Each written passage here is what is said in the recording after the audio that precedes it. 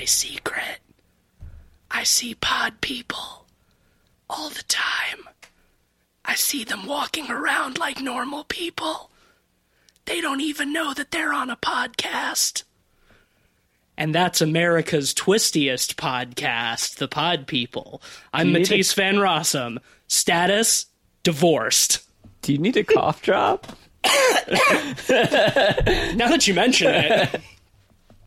I'm Ben Sheets, and I'm thankfully much less plump and round than Haley Joel Osment is nowadays. Oh, I wish I was.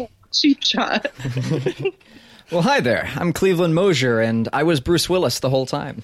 And we are very excited to be joined by returning guest Hannah Becker. Joined us for our Get Out episode over 2 years ago at this point. Welcome back, Hannah. It is awesome to be back. You guys know I love pod people, and I love The Sixth Sense, so I'm excited for this. Yes, well, as you mentioned, we were talking about The Sixth Sense. This was Hannah's choice. Of course, the feature-length debut of M. Night Shyamalan, starring Bruce Willis, Haley Joel Osment, Toni Collette, Olivia Williams, and a very small role from Donnie Wahlberg. And it's about a little boy who sees dead people and a creepy psychiatrist who's trying to help him not see dead people. And this is our fourth or fifth foray into the Shyamalan-verse. Fourth, Unbreakable, Split in Glass. Oh, yeah. That's right. This. So we've mostly just covered his good stuff. His good stuff and Glass. Yeah, see that episode for me in my angriest. Well, Hannah, this was your choice. You wanted to talk about The Sixth Sense, so why don't you tell us a little bit, some of your thoughts on M. Night Shyamalan in general and his illustrious career before we start talking about the movie. All right, I will. So I'm trying to think, what did he do? He did something before The Sixth Sense, didn't he? No. He did a really unknown movie, but I don't think anyone really watched it. This was his real breakout movie. Oh, wow. If he did do something before The Sixth Sense, I had never heard of that. I found it. I wrote it down. I did. It was the year before, in 98, he did a movie called Wide Awake. I don't think it was a horror, though. I think The Sixth Sense was his first horror film. But I don't know. Yeah, and it was definitely his breakout Sixth Sense. It's certainly what made him famous. I was looking at IMDb, before this. I did not know that before I looked that up, but I have always loved him. I really liked him when I was younger because of Bruce Willis being in his films. I've always been a huge Bruce Willis fan, so with Unbreakable, Sixth Sense being, in my opinion, probably his two best. I think most of us would agree on that, yeah. I know Signs gets such a bad rap, but I enjoy it. I think, I think it's phenomenal film or anything, but I think it's entertaining to watch. I think, I don't know, the whole Mel Gibson, Joaquin Phoenix combo I think is great. I think it's super entertaining. I'll give you my thoughts on that after I have a sip of water. Other than that, I don't know. I mean, I've seen everything else. I saw The Village. I saw The Happening. Oh, yes, The Happening. Yes. I will always watch a Shyamalan. How do you actually pronounce it? Shyamalan, I think. Okay, well, you were saying it differently, right? Okay. I don't know. I'm mostly making fun of him. Well, yeah, I don't know. I remember him being like a bigger deal because when I was a kid, I don't think I realized that The Sixth Sense and Unbreakable were his first films. I was like, oh, these are so good and everyone knows who he is. So I thought he was like more of an established director when I was younger. And then I kept seeing his movies and I was like, these are all not that good. I was like, I really thought that he was better than this. I kind of had the same experience with Tim Burton. I think Tim Burton had some more better films Shyamalan did, but I also feel like he took a decline. Older I kept seeing his movies and I'm like, why are these not as good as I want them to be? It's almost like when directors hit like a certain level of success and they're fully surrounded by yes men, their work deteriorates. Funny thing that if they get more budget, I think one of the things that works best about The Sixth Sense, which we can get into a little bit more, I think it works because of the low budget. I think because of all of the budgetary constraints, it really forces some focus into the movie.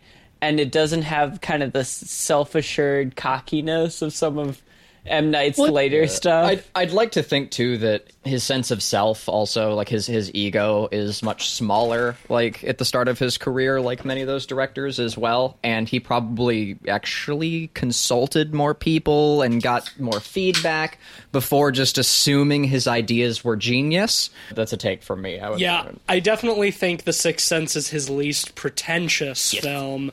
Hannah, what did you think of like Split and Glass? Did you see those ones? Yeah, I did. I liked Split more than I liked Glass. I thought Split was actually the best film he's done in a while. I agree. Since Unbreakable, probably. Yeah, Lady in the Water. Nah. The Last Airbender, After Earth. Yikes. And let's not forget his true magnum opus, Stuart Little. Wait, did he do Stuart Little? He didn't direct it, but he did write the script for Stuart Little.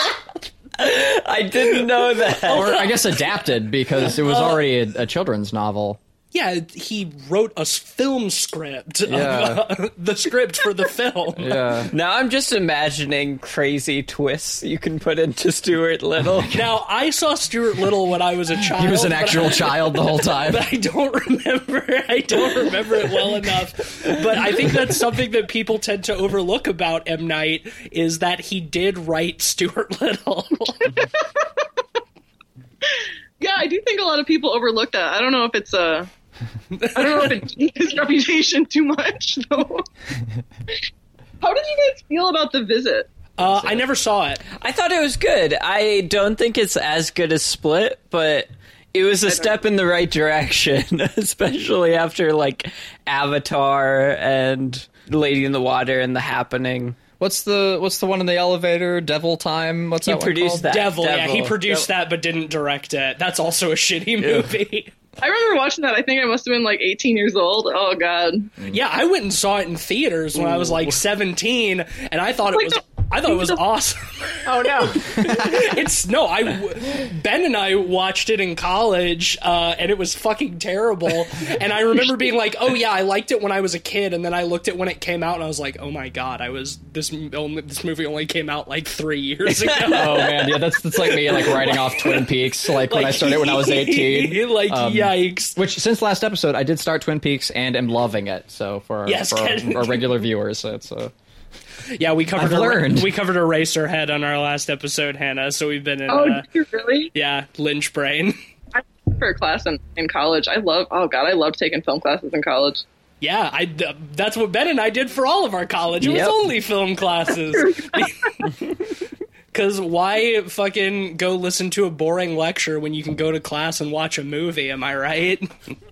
No. And look at how far it's gotten us. Aw. Oh, it's awesome. I think it's awesome.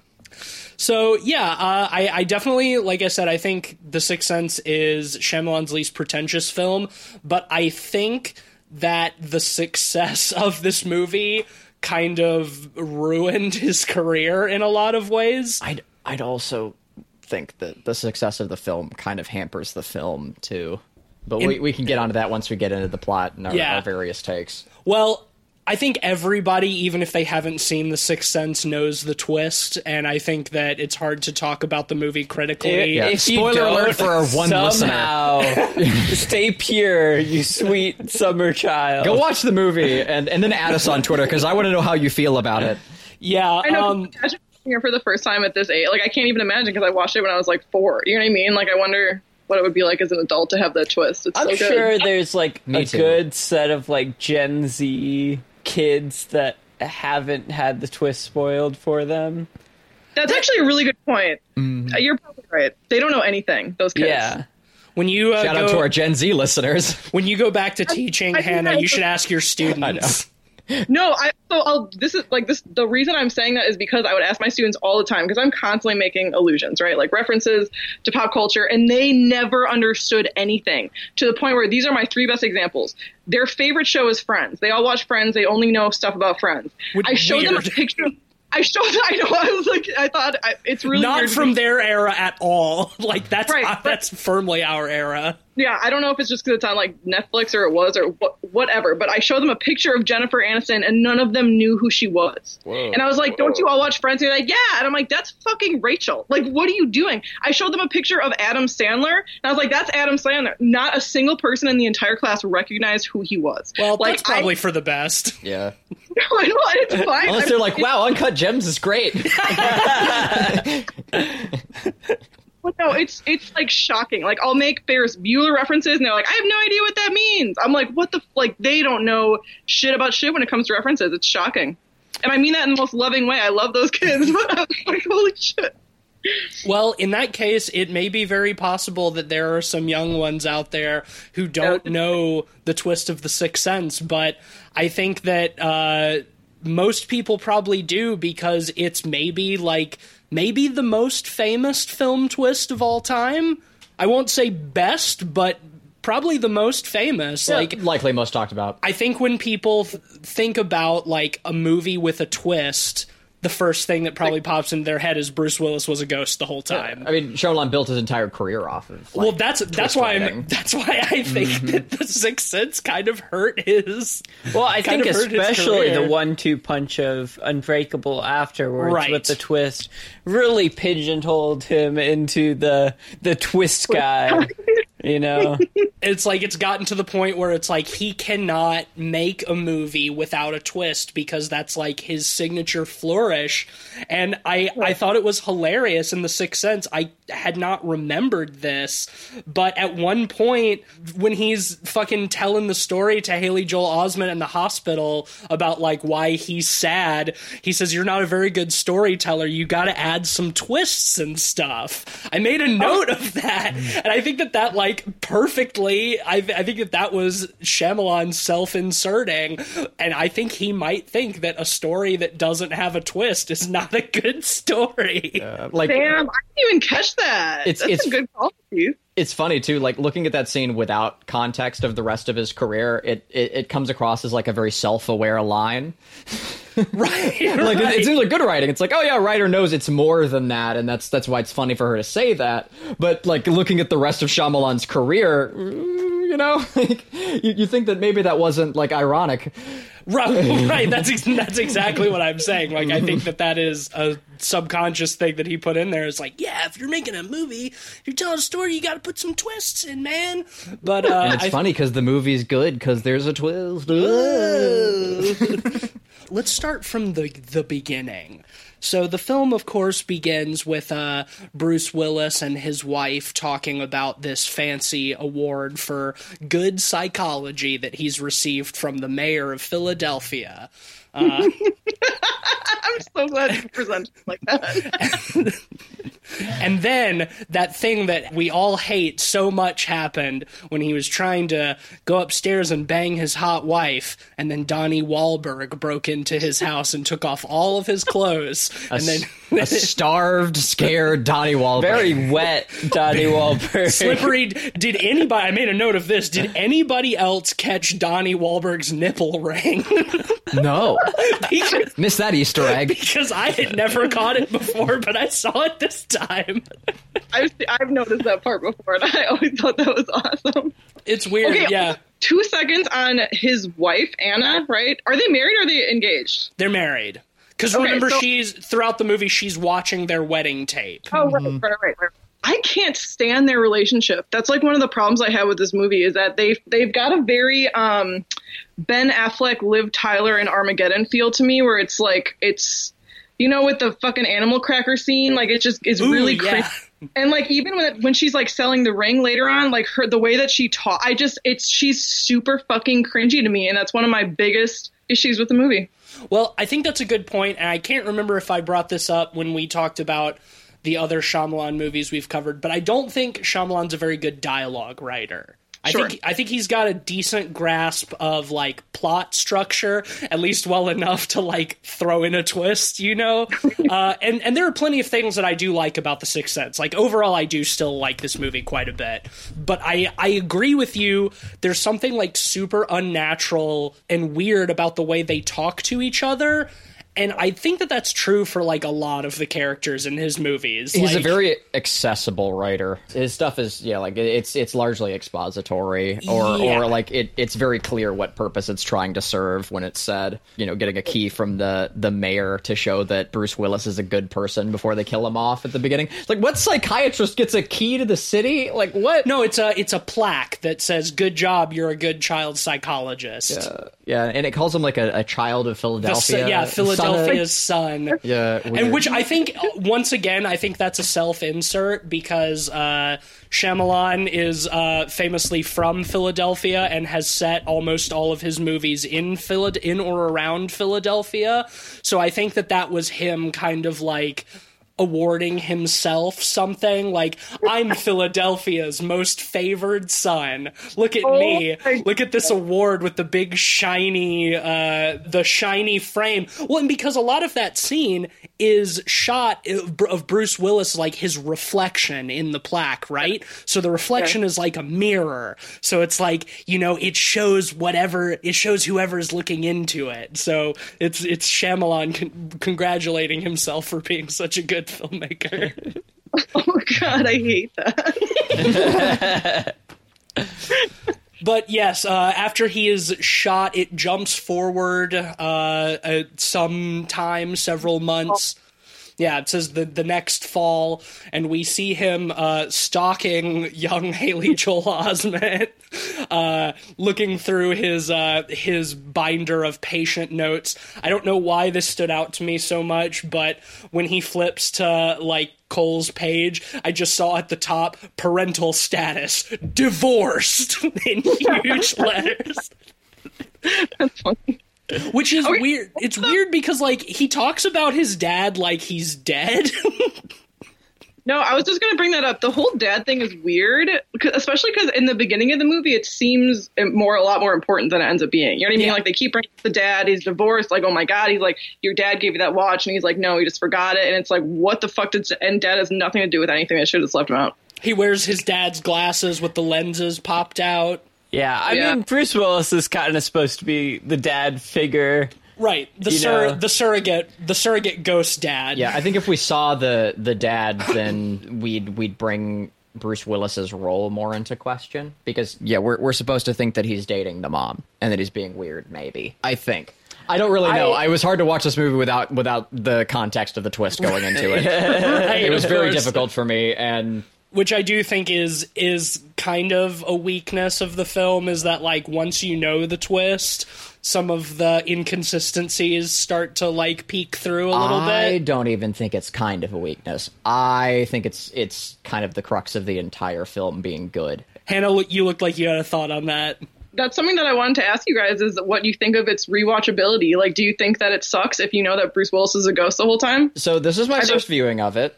And, oh, really? Yeah, because like one of the first Shyamalan films I actually watched was the Avatar movie, so I've been pretty turned off to him as a director for like since I've been aware of him. He's got more bads than goods, that's for sure. Yes, and again, see the Glass episode, but yeah, I went into this one hopeful because I've still heard great things about it, and it's still considered to be one of his best movies and whatever else. So I didn't go in cynically about it, but. I tried the whole time to just to appreciate it as a film without knowing the twist.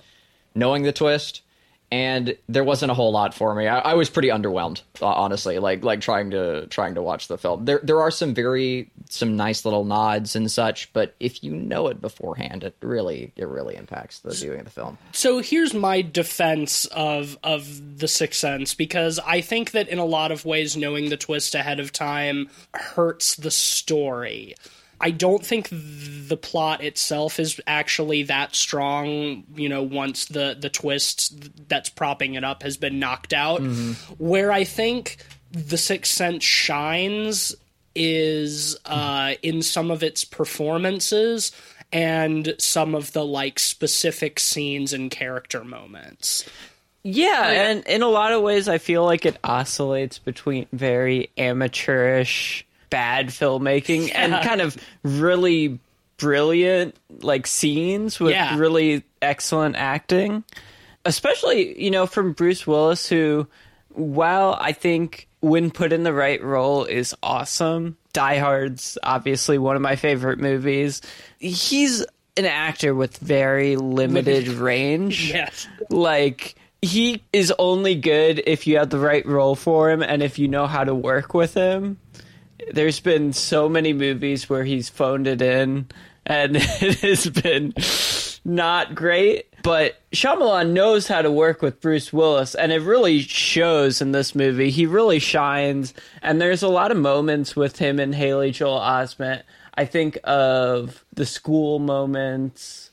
The hospital scene. Yeah, the hospital scene. Can't be a doctor anymore. That scene makes me sad. I think Bruce and Haley and Tony all do an awesome job in this movie. I think that Haley Joel Osment and Toni Collette, who I had forgotten was in this movie, I think that they are the acting powerhouses of this movie. I think, absolutely. I will before we get into the acting, because I think that's a good segue, I do want to extend that same question to you, Hannah.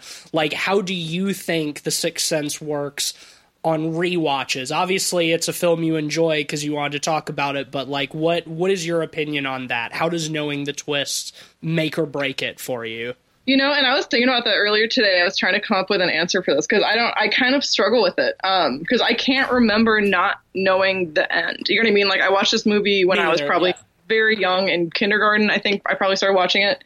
No, it didn't come out yet. I must have been like 7 or 8, but I think I saw it right when it came out. And I mean, I still enjoy it. Like, I think that knowing the end, you kind of, it changes the viewing, because I feel like the whole time you're kind of looking for clues. You know what I mean? Right. If you know that he's a ghost the whole time, you're like, what's a clue that he's a ghost? And it just kind of turns into that. So I think you do lose some of the romance, for lack of a better term, I guess, to it, because it becomes more of like a game.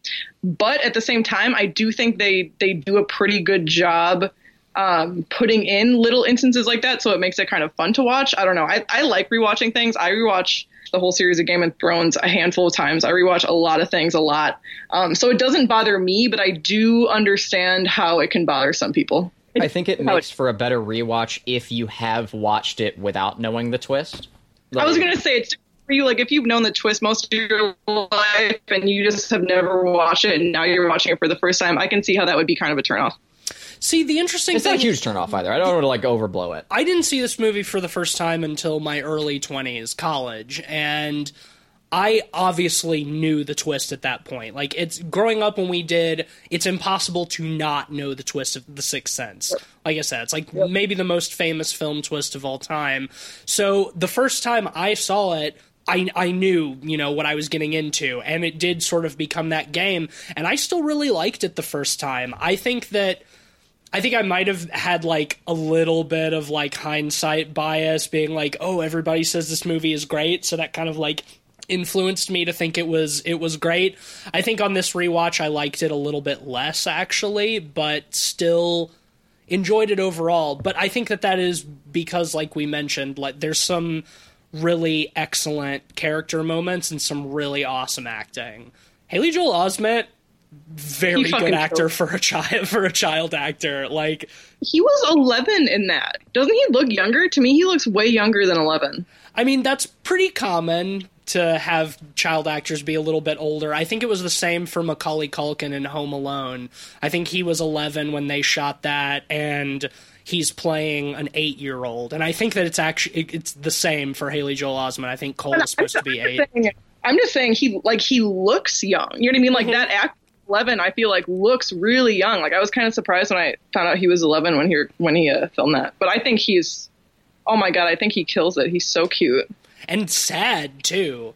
That's one of the things that I think is very effective in this movie, is, like, the weight that little boy bears, like, with he's, like, trying to take care of his mom, like, not let her know, but also take care of shit so she doesn't feel upset. You know what I mean? And, like, oh my God, the thing where she's like, what did you do today? And he lies about his day, you know, and he's like, oh, they all picked me up and I got picked for kickball. That shit makes me want to cry. Oh my God, that little kid is heartbreaking. And, like, the scene where they're having dinner later and she asks him, like, why he keeps taking her mother's bumblebee pendant. And, you know, he says he doesn't, and she gets so mad at him. And then he, has an experience with a ghost and like going to ask her like, if you're not very mad, can I sleep in your bed tonight? It's like that shit is like heart-wrenching because you know what he's dealing with, but he's trying to not worry his mom more than necessary, you know? As a character study, I think it's the highlight of the film. Well, yeah, and I think one of the better scenes between Bruce Willis and Haley Joel Osment, especially one of the better written scenes, is early on when he's talking about the pictures that he was drawing in school. Oh, yeah. And, you know, how he drew a picture of someone with, like, a screwdriver in their head and had to go to the office. Now he only draws rainbows because no one sends you to the office for rainbows. Yeah. And I think that's so indicative of, you know, his experience during the rest of the movie. Yeah. Especially with Toni Collette, because, you know, you see him getting upset about the ghosts and figures he sees, but he doesn't want to upset his mother. You know, I think that's really well done. And that in the absence of a father figure, he has like Bruce Willis to like talk to and eventually be honest with once he realizes that like Bruce Willis really cares, and like that sort of relief that he has to not have to like bear that burden completely on his own. I think his whole character arc is definitely like it carries the weight of this movie. Well, and I remember, because I watched this when I was younger, right? And I remember watching it and thinking that, Lynn? Tony's name is Lynn in the movie. I used to think that she was, like, mean. You know what I mean? Because she, like, gets mad and she gets frustrated and she gets upset. And I remember as a really little kid being like, oh, she's so mean to him. Because I knew what he was going through. I was like, oh my God, he's going through all this shit. Like, just help him. But as an adult, she's such a good mom. Like, she is so, like, mad and she tells him to like leave, but think of if you were in her shoes, you know what I mean? Like she stays calm and I think she is awesome and like so sweet to little boy. My only question is, why do they have a fucking puppy? Mom's working like 2 jobs, he's got like all these mental issues. Like, when did you go get a puppy?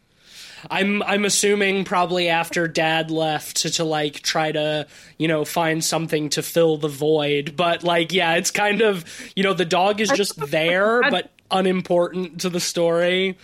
It's a cute dog, though. Super, super, super cute puppy. It didn't make sense to me. I'm like, she's a single mom who like can hardly even sleep or like make enough money, and it's a little kid who's having like psychiatric issues. Like, you wouldn't go get a puppy. I was like, you just wouldn't. I think it's not the rational thing to do, but I think a lot of people do it. Probably. I've definitely had several friends who have gotten pets at very inopportune times. Like, you're right. While I fully agree, it's a dumb decision. Like, as a it is something people would do. Yeah, as a Band-Aid. Yeah. Mm-hmm. You know, but I agree. It's kind of like one of those weird little touches in the movie that's just kind of like, I don't know if that works as well for me. Another one of those is when Toni Collette is like looking at all the pictures in the hall, and she notices that there's all like the identical lens flare next to like over Haley Joel Osment's shoulder in all of them, because there's ghosts. It's like you're this woman's mother. Presumably she's the one who framed those photos and hung them up. Right, like, how did you never notice those before, that it's in literally all of these pictures of your son? Dude, okay, that highlights one of the big problems I had with the film. Go off, actually. King. I will. Thank you. The utility of so many sequences, jump scares, and scenes is just is solely to reiterate that the kid sees ghosts. A lot of the jump scares, it's just another reminder. It's like, oh, he sees ghosts, like, and that's all it really gives me. Like, and I didn't glean so much more from any one of those scenes. They all just kind of add together to a picture that I already see. Did they work for you as scenes of tension, scare scenes?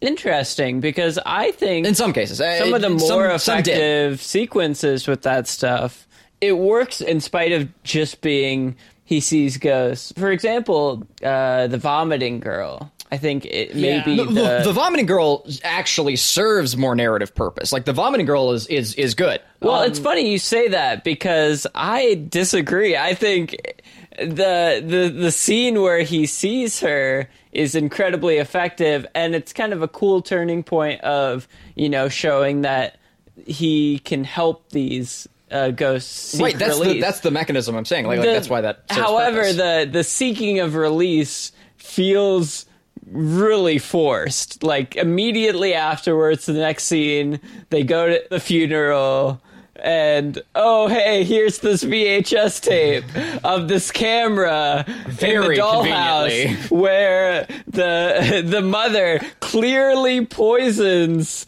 this girl's food in front of the I know, she camera. brings the whole bottle into the room and like just put that sounds weird to me. I'm like, wouldn't you do that outside of the room? I And said the same thing when Right. Ben and I were rewatching this. I said the exact same thing. And I think that that's a really good point, because I very much like the concept of, I see ghosts, how can I try to like turn this into something good? Well, I can try to help them find peace. I think that that's a great idea. I think that Sure, Quantum Leap. the execution is pretty lacking, because like that whole thing is just like way too convenient. It kind of fails to follow through. I think having the concept there is enough. But I do want to I think there push should be a back different way to do that, yeah. on your point a little bit, Cleve, because one of the other scenes I think works super well is the birthday party scene, where hold on. there's the kids that force... Hang on, Hannah says she had something before we do that. yeah, just because I want to talk about that one too, but I just want to bounce off really quick what Cleveland was saying about the jump scare thing. I think the biggest issue with that is when you are rewatching it, because when you're watching it, yeah, the jump scares, okay, he's afraid of ghosts, he sees ghosts all the time, they're always scary. Okay, I get it. But then we rewatch it and we know that Bruce Willis is a ghost. Why isn't Bruce Willis scary? Why isn't the kid afraid of Bruce Willis like he is of all the other ghosts that he sees? Right, because all the other ghosts indicate in some way how they were killed, except for Bruce Willis. Well, he Conveniently. does later on with the shirt. Yeah, and he's gut shot, and like most of the time when he's with Haley Joel Osment, he's wearing a coat. Like I can forgive that enough that like the bullet wound is hidden under his clothes. I can get down with that. I think that, and I think. So you don't think Haley knew that he was a ghost, is what you're saying? You think that he didn't know yeah, when he? yeah, I think so. I think he knew right away. Okay, I think, but I mean, think about it. It's like he always knows way before he sees them. It gets cold. He can tell. Like you know what I mean? Like it's not just strictly looking at them. Like it's Right. change. It's he does specify that the temperature change stuff happens when they're upset, when the ghosts get upset. Oh, I must have missed that. And remember, at the end, when Bruce Willis realizes that he's a ghost, we do see the temperature in his house drop dramatically, because we see his wife sleeping on the couch, and you can see her breath. So much fucking. Yeah. So I think that's why. I think it's an interesting idea. I'm kind of on board with it. The only thing is, like, when he tells Bruce Willis that he sees dead people, that he sees ghosts, and like if he knew Bruce Willis was a ghost, why wouldn't he just tell him? Yeah, I guess that's true. I don't know. I just when do you think that the kid realizes he's a ghost? I don't think I I don't think he ever does. I don't think Haley Joel Osment ever knows. I like that there's ambiguity. I think, in fairness, there is a little sloppiness to M. Night's handling of the ambiguity. Sure, yes. When later, they show the flashback to when Bruce Willis is shot, there's just this tiny, tiny hole where the bullet went through with no blood on the front of him. And there's only blood on the back, and he dies immediately. Yeah. But it's like... I think he did that because he wanted to emphasize that this couldn't be seen easily Right. from the front. Oh, Probably. okay. But at the same time, it's sort of that ambiguity that's kind of sloppy. It's a little inconsistent, but yeah, I don't think Cole ever knew that Malcolm was a ghost, because The reason that I do is because the way that he acts in the beginning, because he'll say, what does he tell him? Like he asks if he can. Hannah, I'm with you on that. There's a scene where they talk about resolution. Mm-hmm. And he, God, fuck, there's something I'm trying to remember. But like you can tell because Cole asks, he's like, "You're going to keep coming back, aren't you?" And Bruce Willis is like, "Well, are you okay with that?" And Cole doesn't respond. He looks down. He looks kind of disappointed.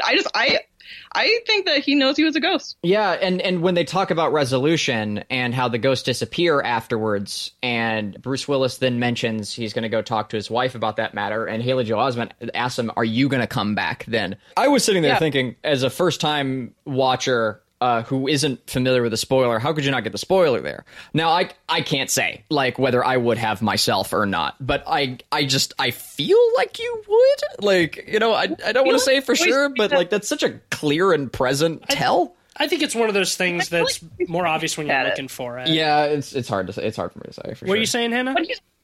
Like, I'm just saying that the Cole's always hinting at it. You know what I mean? Like, I feel like he's hinting at it. He's like, oh, they don't know that they're dead. Oh, they think that they're normal people. Oh, they only see what they want to see. And then Bruce Willis, like, remembers all those things. It's like he finally realized what Cole was trying to tell him the whole time. I agree. Do you think that still leaves my problem with, like, why didn't Cole just tell him? And I maybe have a solution to it. Do you think, well, more than that, that would be the lazy way to look at it. And maybe this is reading more into it than was intended. But do you think he didn't tell Bruce Willis that he's a ghost because he needed Bruce Willis to help him first? That could be it. And that he knew that if he told Bruce Willis that he was a ghost, then Bruce Willis would disappear. And so he kind of let him believe he was still alive because he acknowledged that he needed Bruce Willis's help before he could kind of, like, release him or whatever. I think so. I think that it started more innocently. I guess, like, the way that I watch it, I feel like Cole was just kind of like standoffish at first, right? Because he doesn't like these ghosts. So Bruce Willis comes up like, hey Cole, like he's talking to him, and Cole's just like kind of like responding, and then Bruce Willis like keeps coming to find him. So I feel like Cole eventually is like, what is this ghost doing? He's so nice to me, and then he just kind of like lets it go to see where it goes, and then he just kind of doesn't know what to do. I can see that. I think both are reasonable. There's reasonable arguments. And once again, I don't know how much of that is intentional ambiguity or just Shyamalan sloppiness. I think when this film came out, it was probably part of the reason why he got so popular, because it's easy to read those things as like, that's actually really thought-provoking, you know? And then, like, as his career goes on, you start to see, like, ooh, how much of that was just him getting lucky? Right. On the subject of ghosts, because I'm kind of in Ben's camp that I think that, like, the way they use ghosts is kind of effective, because I think that there's a surprising amount of restraint. We don't even have our first encounter with a ghost until like an hour into the movie, like over halfway through. Yeah, and a lot of times they're not visible. I think one of my favorite scenes, as I was mentioning earlier, was the birthday party scene where the kids throw him into the attic room and all you hear are the sounds. Yeah. And I think, you know, your mind fills in the gaps so much that scene becomes really effective. And even though it is just, oh, he sees ghosts, spooky ghosts, like, in execution, it works really well.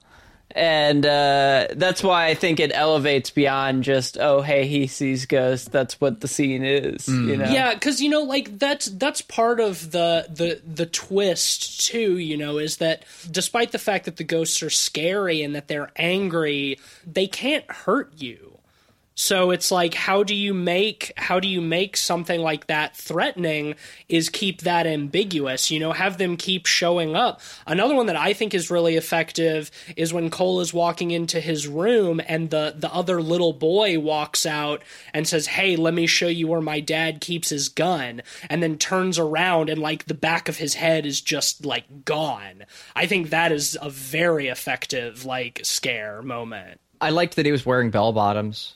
I like that too. I noticed that too. It's fun. He's from the 60s. Like, but do you know what my problem is with so one, they can't really hurt you, sure, right? But Cole does get his clothes, and Bruce Willis smashes the window when he sees his wife flirting with that loser. Okay, that's true. No, and he gets scratches on his arms too. Yeah, that's when the mom was like, you know, like gets. Stop. Like, how much can they actually hurt them? My other problem with the birthday scene, I think it's the scariest scene in the movie. I remember thinking about it all the time when I was younger. It really freaked me out. But, you know, at the end of the movie, the conclusion, you know, the solution is, oh, just help them and you'll be fine. Right. And it's like, oh, everything is happy now. Well, what about that fucking ghost in the closet? I don't think that he would have helped. You know what I mean? Like, I think that some of them are still going to be kind of like horrifying. And I think that so the resolution is kind of like, meh. How can you help some of them? It's kind of dark in that sense, because you're right. I think it's just to make the kid feel better, but he's still got an incredibly troubled past ahead of him. Well, of course. It's not like you can help the hanged people in the school. Yeah. But at the same time, I don't necessarily have a problem with that, because, like, him seeing ghosts is obviously just, like, a very ham-fisted metaphor for, like, coping with trauma. Mm-hmm. Like, he's obviously exhibiting, like, PTSD symptoms, and, like, that's what a psychiatrist does, like, a good therapist does, is, like, they can't erase your past trauma, but they can help you cope with it. Yeah, it's very like, Campbellian, like, it's the whole, like, monomyth thing, like, with Bruce Willis being, like, the mentor figure, and he places the sword in his hand, but he has to wield it, you know, that sort of thing. And that's why I really like this is a good, I'll just go ahead and get into my personal favorite scene in the movie, which is at the very end when Cole tells his mom that he can see ghosts when they're in the traffic jam, and, like, he tells her that, yeah, somebody up ahead got hurt. She's standing right outside the window. You know, they used to scare me too, but, you know, sometimes they're not so bad. And then that, like, absolutely heart-wrenching moment when he, like, proves it to her by telling her, like, that her mom says that she's proud of her. That scene, despite, like, the goofy, clumsy other things in the rest of the movie, I think that scene is quite touching. No, like, I do too. That like, moment. When I talk about how much I love The Sixth Sense, it pretty much revolves around how much I love Haley Joel Osment's performance. I just think that little kid fucking kills it. And I love Toni Collette, and I think she fucking kills it too. I think you're right. And to bring up a positive after my thoughts on how the horror is addressed, I love all of the positive elements of this film. I think that more horror could use more positivity, like what's in this film, and it does make the darker moments darker by contrast. I think that that's quite well handled. And yeah, I liked the brighter moments in the film. I have a prompt for you guys. Okay, so Sixth Sense is maybe the primo example of a PG-13 rated horror movie, in that, you know, it is very mainstream friendly, but it doesn't cut the horror in any way. Yeah, I was gonna say, that's actually surprising. I guess you're right, it is PG-13. It's got the guy with his head blown off. Yeah, they did get away with showing a child with the back of his skull blown out. Like, that's a lot for a PG-13. Yeah, damn. No, I agree. I think you're right. Like, in a more restrained horror movie where, like, the violence is not the primary ingredient of the horror, I think that's where PG-13 excels. I think if you're trying to make like a really violent horror movie, then you make it PG-13. Like, you're gonna missing the point. Yeah, you're kind of missing the point. But here, no, I think I get where you're coming from, and I largely agree. I think as a, like, PG-13 horror film, it's probably is a pretty staple standard example. And I think beyond that, I think it's a great entry point for younger people getting into horror. Yes. Especially if they don't know the twist, because it is scary. Yeah. Especially, you know, I know as a kid it scared the hell out of me, but I don't think it's too excessive or gory for younger audiences either. And I think it has a ultimately uplifting message that like is good for younger audiences. Like, it kind of does have a happy ending. No, you know, I think it is. And Haley, I keep calling him Haley, but you know, Cole, the kid. Like, his whole existence is good for kids to see. You know what I mean? Like, look at this kid who's getting bullied all the time, but he's a good kid and he's strong, and those kids suck ass. Who are, you know, I agree. I think it's pretty kid friendly. But to be fair, I feel like I don't know what's kid friendly and what's not. I showed some of my students stuff that I don't think was appropriate after watching their reactions. Nice. I was like, I thought this Yeah, Poor Loki. it's hard to gauge. I think it kind of depends on like how your parents raised you, because like I know my mom started showing me like R-rated stuff like relatively early, not like super early, but like I saw Pulp Fiction for the first time when I was like 10. Whoa! So like, yeah, that's not how I. Oh my God. Maybe not that. Maybe more like 12. But I saw Scary Movie 1 in theaters. I must have been like 7 or 8. Nice. I saw those movies very young too, and like the first couple particularly are like very very raunchy. But I definitely didn't see them in theaters. I definitely saw those on like DVD or VHS or whatever. Yeah, Just my mom. It's funny because like I'm in the exact opposite point. What's the Harrison Ford movie where the terrorists hijacked the plane? Air Force One. Yeah, I got like too bothered by the tension in that movie in like 7th or 8th grade and stopped watching it. Like I've come a long way. Too shook by it. You got off that plane. Yeah.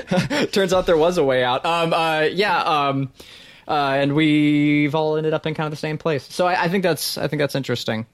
That is super interesting. Now that you bring that up, when I was in kindergarten, my favorite movie was It. Right, the Tim Curry version. Obviously, yeah, I was a little coward. Right. Damn. No, I was 5, and that was my favorite movie. I also really like Child's Play, but I had multiple friends whose parents banned them from hanging out with me because I would just tell them what I saw. You know what I mean? I'm like, oh, it's a clown, and the clown comes out of the drain at a part, and then he comes out of the sewer at a different part, blah blah blah. And I would horrify other children that their parents would ban them from seeing me. Awesome. See, when I was little, like, there were certain movies that my mom wouldn't let me see yet because I was way too young, but I was so fascinated by the idea of them that I made her, like, recount the plots for me. Like, I very vividly, like, as like a 5 or 6 year old, remember, like, begging my mom to tell me the plot of Alien and Silence of the Lambs. That's awesome. And like, she did, and she did so in such a way that it didn't, like, traumatize my young mind, but like kept me intrigued enough that I couldn't wait to see those movies. And then when I finally did, like, those are 2 of my favorite movies of all time, is Alien and Silence of the Lambs. You got to think like that must have had a pretty profound effect on you, like considering like how much you're into horror writing. Oh yeah, like entirely. Yeah. I've been obsessed with horror and monsters and stuff since I was a little kid. Like, that's why we do this fucking podcast, No doubt. I'm trying to think about other stuff I wanted to talk about in The Sixth Sense. I have one. Okay, yeah, go for it. Unfortunately, it is another thing that it's a little bit of a downer. I couldn't help myself, and I found myself comparing this film to another movie that is also widely recognized and appreciated and loved, and that's The Shining, because Haley Joel Osment essentially has The Shining. Kind of, yeah. Like, same principle, can see ghosts, and largely it's a little sees less them in the same complicated capacity. than The Shining, but yeah. It's a lot less complicated than The Shining. And by complicated, also just it's a lot more approachable. It's a lot more accessible. And that made it kind of difficult because, like, my first viewing of The Shining, for me, that film held up as well as all the expectations, as much as all the hype was real for The Shining for me. Like when I saw it for the first time, I did have the benefit of seeing it for the first time in a theater, which was super cool. Yeah, like that's the way to do it. And I wonder if seeing The Sixth Sense probably would have like heightened my experience as well. But oh boy, it's unfair to any film to compare it to Kubrick. But God damn. I was going to say, The Sixth Sense is, I love it, but it's never going to be as good as The Shining. It's an unfair comparison, but I think there's a lot of credence to it just because it's such a similar story. You have Bruce Willis plays the same Scatman Crothers role. Except Scatman Crothers isn't a ghost. Isn't a ghost. At least not until Dr. Sleep. Not until Dr. Sleep. I think I enjoyed Dr. Sleep even, more than my viewing of the Sixth Sense. Interesting enough. There is another movie that I kept making comparisons to, a little film that we have covered on the podcast about 2 years ago, Just Me and Ben. Ben, do you remember when we talked about Stir of Echoes? I was thinking the same thing. They're very similar. They came out the same year. Yes, very close to each other in release date. Yeah. And I think in terms of tone, They're very similar. Have you seen Stir of Echoes, Hannah, with Kevin Bacon? I have not.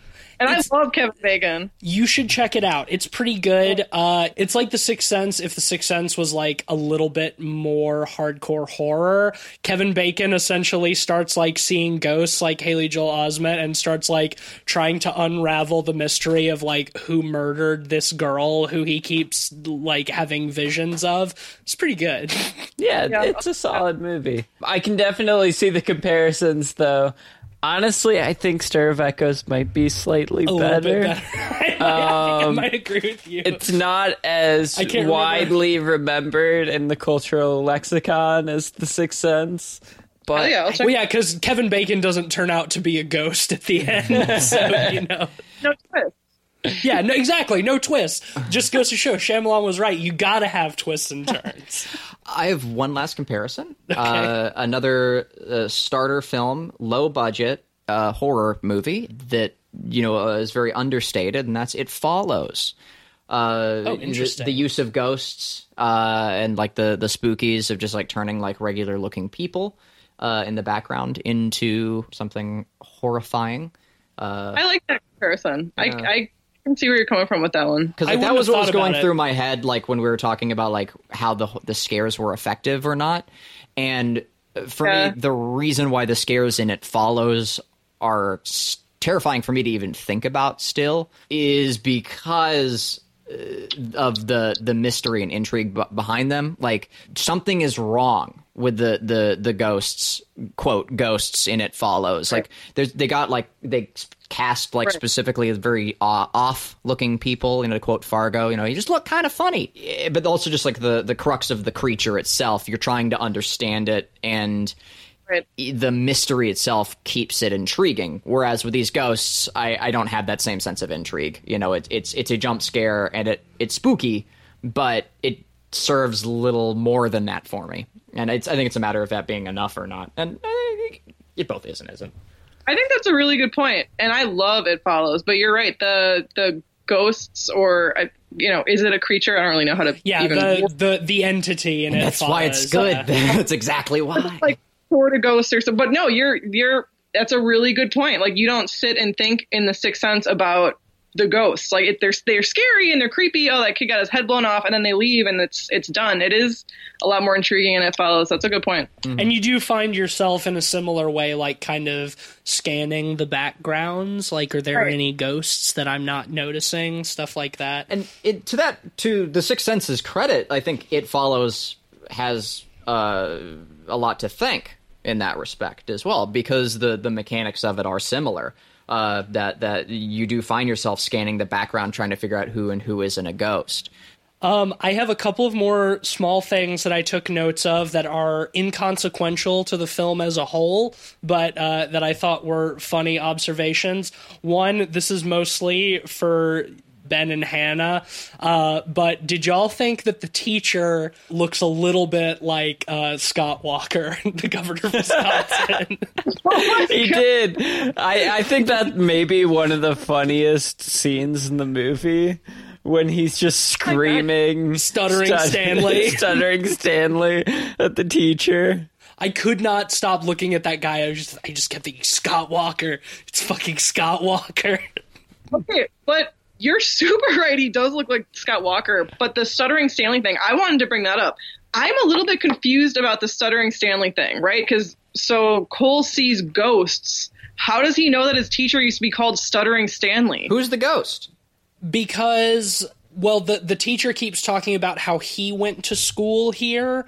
So presumably there's some ghost hanging around who, the ghosts see what they want to see. Maybe the ghost of Stuttering Stanley's teacher is there, or the ghost of one of his classmates or something. The bullies is the most likely option, I think. Like one of the bullies themselves is still there going, Stuttering Stanley, because, they see what they want to see, so they would still see the teacher as a child. I didn't think about that until you brought it up, but yeah, that does make sense. I guess I was just thinking that he wasn't talking to the ghost really yet at this point, but I mean, if he was talking to Bruce Willis, and if I believe that he knows Bruce Willis is a ghost, then that kind of What if the teacher's a ghost? Well, and we see too that Woo!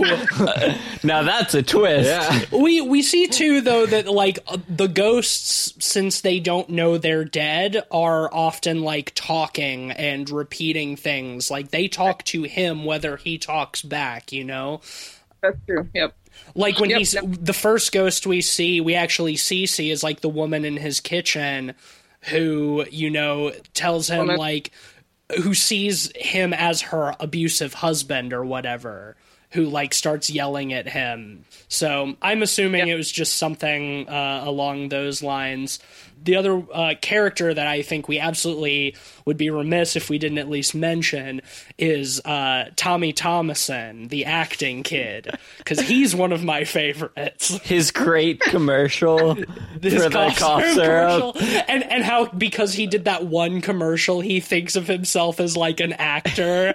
Like when we first meet him, when Haley Joel Osment pays him to pretend to be his friend, he's like, "Did you like the thing where I put my arm around you?"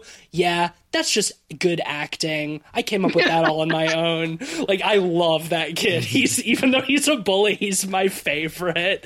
And then how at the end he's, village idiot. Yeah, he's the village idiot in the play. I think that's a good example of like write-ins versus write what you know. Like, I'm sure that there was probably some like industry experience being written in there, like dealing with like shitty child actors from Shyamalan, you know? Like, I think there's something to that. Speaking of Shyamalan, he famously makes cameos in all of his movies. Doctor. And he's the doctor in this one. And that scene is largely unremarkable, except for something that I considered to be genuinely sloppy filmmaking that was driving me absolutely crazy. Who put that fucking big, like, wire child's toy on the table between him and Toni Collette? Because it's just obscuring the frame. I know exactly what you're talking about, and I can't believe that I didn't... Tease, come on, man. Like, it clearly it is to represent the many twists and turns that this wireframe of a story is taking us on. It's obviously a metaphor. You're right. Are we not all right. just little wooden baubles, like strung along a wire for M. frame? Night Shyamalan to move along at his leisure? Mm-hmm. Yeah, honestly though, Come on. that seems pretentious enough that might actually be the reason why it's in. And that it drove me fucking crazy because it's like, yeah, sure, sometimes you put things up to dirty the frame a little bit, you know, just like add some busyness, but it's clutter. It's clutter. It straight up covers Shyamalan's mouth for most of... that it would be there. Like, it just doesn't really make any sense. It's like, okay, yeah, they're in the pediatric wing, there'd be some toys lying around, but it's like, come on, this is a fucking film. Pull up the camera a little bit. You're constructing the shot, even if it would be there naturally in that sense, like, you made the choice to put it there for this shot, and it messies the shot. I cannot even remember the content of the dialogue in that scene, because the whole time I was like, move the toy! Move the toy! Get it out of the way! That's funny. And the last thing that I have on my list, and then we can, if anybody else has anything, I just did make a note that at the birthday party, one of the parents has never heard of Chuck E. Cheese, and I found that remarkably unbelievable. Everyone knows Charles Entertainment Cheese. Who the fuck doesn't know what Chuck E. Cheese is? Like, that, it's like, what's Chuck E. Cheese? And, like, it'd be one thing if one of the kids maybe didn't know what Chuck E. Cheese was because their parents never brought them to it. It's one of the fucking parents. This is the 90s, too, like, for fuck's sake. Yeah, like, that's a weird birthday party in general. When he's going up the stairs, they start playing, like, new metal. Yeah, they're playing, like, metal at this birthday party, which I thought was really weird. 80s metal, but still, you know, like these are 8 and 9-year-olds. That's all for me. Hannah, did you have anything else that you made note of that you wanted to talk about? I don't think I did. No, yeah, we covered everything that I wrote down. Nice. My biggest thing is that I think that their relationship, Bruce Willis and what's his name, Malcolm and Anna, I think that their relationship is super cringy and it irritates me. That's my least favorite part. Like, I agree. I think that whole subplot, like, I know it's supposed to be part of the twist, is like, oh, he thinks his marriage is falling apart because he focuses too much on work and doesn't pay enough attention to her, but actually he's dead and she's grieving his death. Like, that's some of the hokier shit. Like, when he goes to meet her at the restaurant for dinner and she's like giving him it looks like she's giving him the cold shoulder because he was late, but actually it's just he's dead and she was just going there to remember him and be sad. Like, also the fucking like super dweeby dude who works at the store with her who's like hitting on her. He almost seems like young as shit. I'm like, what are you doing? Yeah, he looked like a hot 23, you know? Like, hey man, you can't blame her for getting it, you know? I don't even think she was getting it. I think she's too sad. He's trying, you know? I did think that was funny when Bruce Willis is like watching him out of the basement window and he's like, keep walking, cheese dick. that was a pretty good insult. I wrote that down. I also wrote down cheese dick. Awesome. That's a good one. All right, do you guys have anything, or is it time to rate? I think it's time to rate. All right, Hannah, well, this was your curation, and guests go first around here. So Why don't you tell us, what would you rate The Sixth Sense out of 5? Half stars are fine. Out of 5? Yeah. Shit. Go with your gut. It's not like there's no hard criteria. We keep it pretty fast and loose. I just, talking about, you guys made some good points that I don't want to give it, you know, a higher rating than it deserves just because of my own personal nostalgic connection. But it's your own personal score. Right. All right, yeah. I'm going to give it a 4. Okay.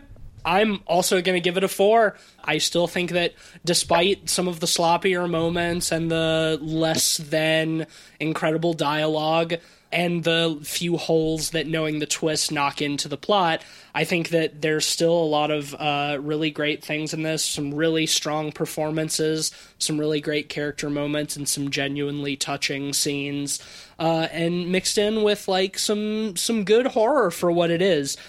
So yeah, 4 out of 5 for me as well. Yeah, for the longest time, I said Unbreakable was M. Night's best movie. And on rewatch of this, I think I'm going to say Sixth Sense is his best movie. I think so, too. I think, you know, this really emphasizes the best aspects of M. Night, whether it's the twists or the really effective set pieces or the good job being able to work with actors. The performances from Toni Collette, Haley Joel Osment, and Bruce Willis are all excellent. Yeah, don't forget about Donnie Wahlberg. Oh, Donnie Wahlberg. Yeah, Donnie. Who can forget? I need to go to Wahlburgers after this. I think overall it's a solid movie, and I think it's one of the better PG-13 horror movies out there. I'm going to give it a 3.5 out of 5. That's my score. How dare you steal it? No, it's also a 3.5 from me. But I did want to touch on, instead of reiterating what I've already said, I did want to touch on your point about what your favorite Shyamalan film is. Mine is still Unbreakable. I think I got more out of rewatching it. Even after Glass. Interesting. Ooh. See, that's the thing is I haven't watched Unbreakable since I've seen Glass. And you were talking about perspectives that would taint a film. That is one. Hey, sometimes you can ignore the sequels of films. Sometimes, like, films that stand well on their own, like, you can choose to ignore the things that have come after. There's plenty of shit you have to do that for. I do like the comic book subversion stuff in Unbreakable, but goddamn, I hate the comic book subversion stuff in Glass. Fuck. Now I don't know. Okay, now the waters have been incredibly muddied, but... So I don't have an answer for you listeners out there. I'm going to have to think about what my favorite Shyamalan movie is, but I don't know. I don't know if it's ever going to be brought up again, but whatever. You just deal with the fact that you'll never know. Well, we'll leave you to do that soul searching on your own time. What a twist. It's The Happening. Yeah. That's actually the correct answer. Well, that will give The Sixth Sense an average rating of 3.8 out of 5 pods. And speaking of Sixth Sense, that's about how much money I've got in my pocket right now, and I'm trying to get paid. Who's our sponsor for this week, Cleveland? This episode is brought to you by Sally Sandberg's Pine Sol Solutions. You tired of trying to poison your kids and getting caught on camera? Well, worry no longer with Sally Whatever I Says. All you gotta do is it comes in a tiny bottle, so you don't have to worry about pulling out an entire bottle of Pine Sol behind someone's back when you could have just emptied it into the bowl out of the room. Also, how did she not see a VHS camera? Those are very big. That's it from our sponsor. Well, no, it's not it. I'm actually seeing here on the copy that Sally Soluble's Pine Sol Solutions. I'm seeing that it's made by vampires, so it doesn't show up on cameras. So even if your pesky daughter has set up a camera in her room to record her puppet show, you can poison her soup and no one will be any of the wiser because it doesn't show up on camera because it's made by vampires. Damn. The more you know. All right, well, that will bring us to the end of this week's episode. Next week, it's cycling back around to Cleveland's choice, and your pick is, I think, our first video game adaptation that we've talked about on the show. Is it? I think it is. So. I can't think of anything else. Is it? I mean, there's not many. There's not many. There's especially not many good ones. There are certainly films that we've covered that have been adapted into games, but that doesn't count. But in reverse. Yeah, we're going to be talking about I think 2006? Right around then. Yeah, mid-aughts. Silent Hill film. Yeah, we're doing Silent Hill. As of recording, Dead by Daylight put out a Silent Hill themed DLC, and that's the closest we're going to get to a good Silent Hill game anytime soon. So I figured it was an opportune time to revisit that movie that I have thoughts about. Well, yeah, I also have thoughts about it. It's been a long time since I've seen it, so we'll unpack those thoughts next Stay week. tuned to find out if they're good or bad. Yeah, if that sounds like a fun thing to you, then check back. Ben's never seen it before, I haven't so seen it. That's going to be fun. I love the games, though, so we'll... It's really an excuse to talk about the games. Yeah. All I'll say is that we could be watching Alone in the Dark, and I'm just glad that we're not doing that. But anyway, tune back next week for that. Until then, if you like the show, share us with your friends, with your family. Spread the good spooky word, and hit those 5 stars on Apple Podcasts. Leave us a nice review, and you can also follow us on Twitter at PodPeoplePod or at letterboxd.com/PodPeoplePod for a list of all the films we've talked about on the show with our average ratings and links to those episodes. You can follow me on Twitter at Deep State Aussie if that's your jam. I'm on Twitter at Mr. Sheets. And I'm occasionally tweeting for Light Arc Studio as we further progress on It Stares Back, our spooky strategy game in early access. Come check us out. We're on Steam. You can also see my work on ArtStation if you search Cleveland Mosier, and you can look at it and decide if you like it or not yourself. I won't tell you if it's good. That's up to you. And if you do think it's good, though, shoot me a message, and I do commissions. So I'll do some arts for you if you'd like. You know, not required, but you know, if you want a battle tanker waifu, I'll do send it to Cleveland. But I'll charge you what that should cost. But Cleveland does charge more for drawing your waifu. Yeah, I'm not saying I won't do it, but I will definitely charge more. I'm not above it, but. It's got to be for a price. That's for sure. Hannah, is there anything you'd like to plug? Anywhere that people can find you on social media or whatever? No, I don't plug. I'll say hi to any of my students if they hear this, though. I don't think they will. Maybe. If they will is entirely up to you. But the listener be warned, I guess. This isn't necessarily a show for children. Hannah, did you say what grade you teach? 9th and 10th. Well, next year I'll be teaching 10th and 11th. Oh, okay. Okay. Yeah. You can shout it out. Yeah, they're probably fine. Yeah. I know. They know I swear, too. I I fuck up in class all the time, so they know. Yeah, tell them you were on a podcast about scary movies, and then they can listen to it and then come back to class and mock us. Yeah, they can start calling you a stuttering Stanley and chant that at you. Well, Hannah, thank you so much for joining us again on this episode. Indeed. I hope it's not going to be 2 years until you come back. No, anytime. Mutual, like literally anytime you want to come on the show, let us know and it can be arranged. All right, hell yeah. Awesome. All right, well, thank you for listening, everybody, and until next time, find yourself a ghost to solve ghost crimes with. Bye-bye.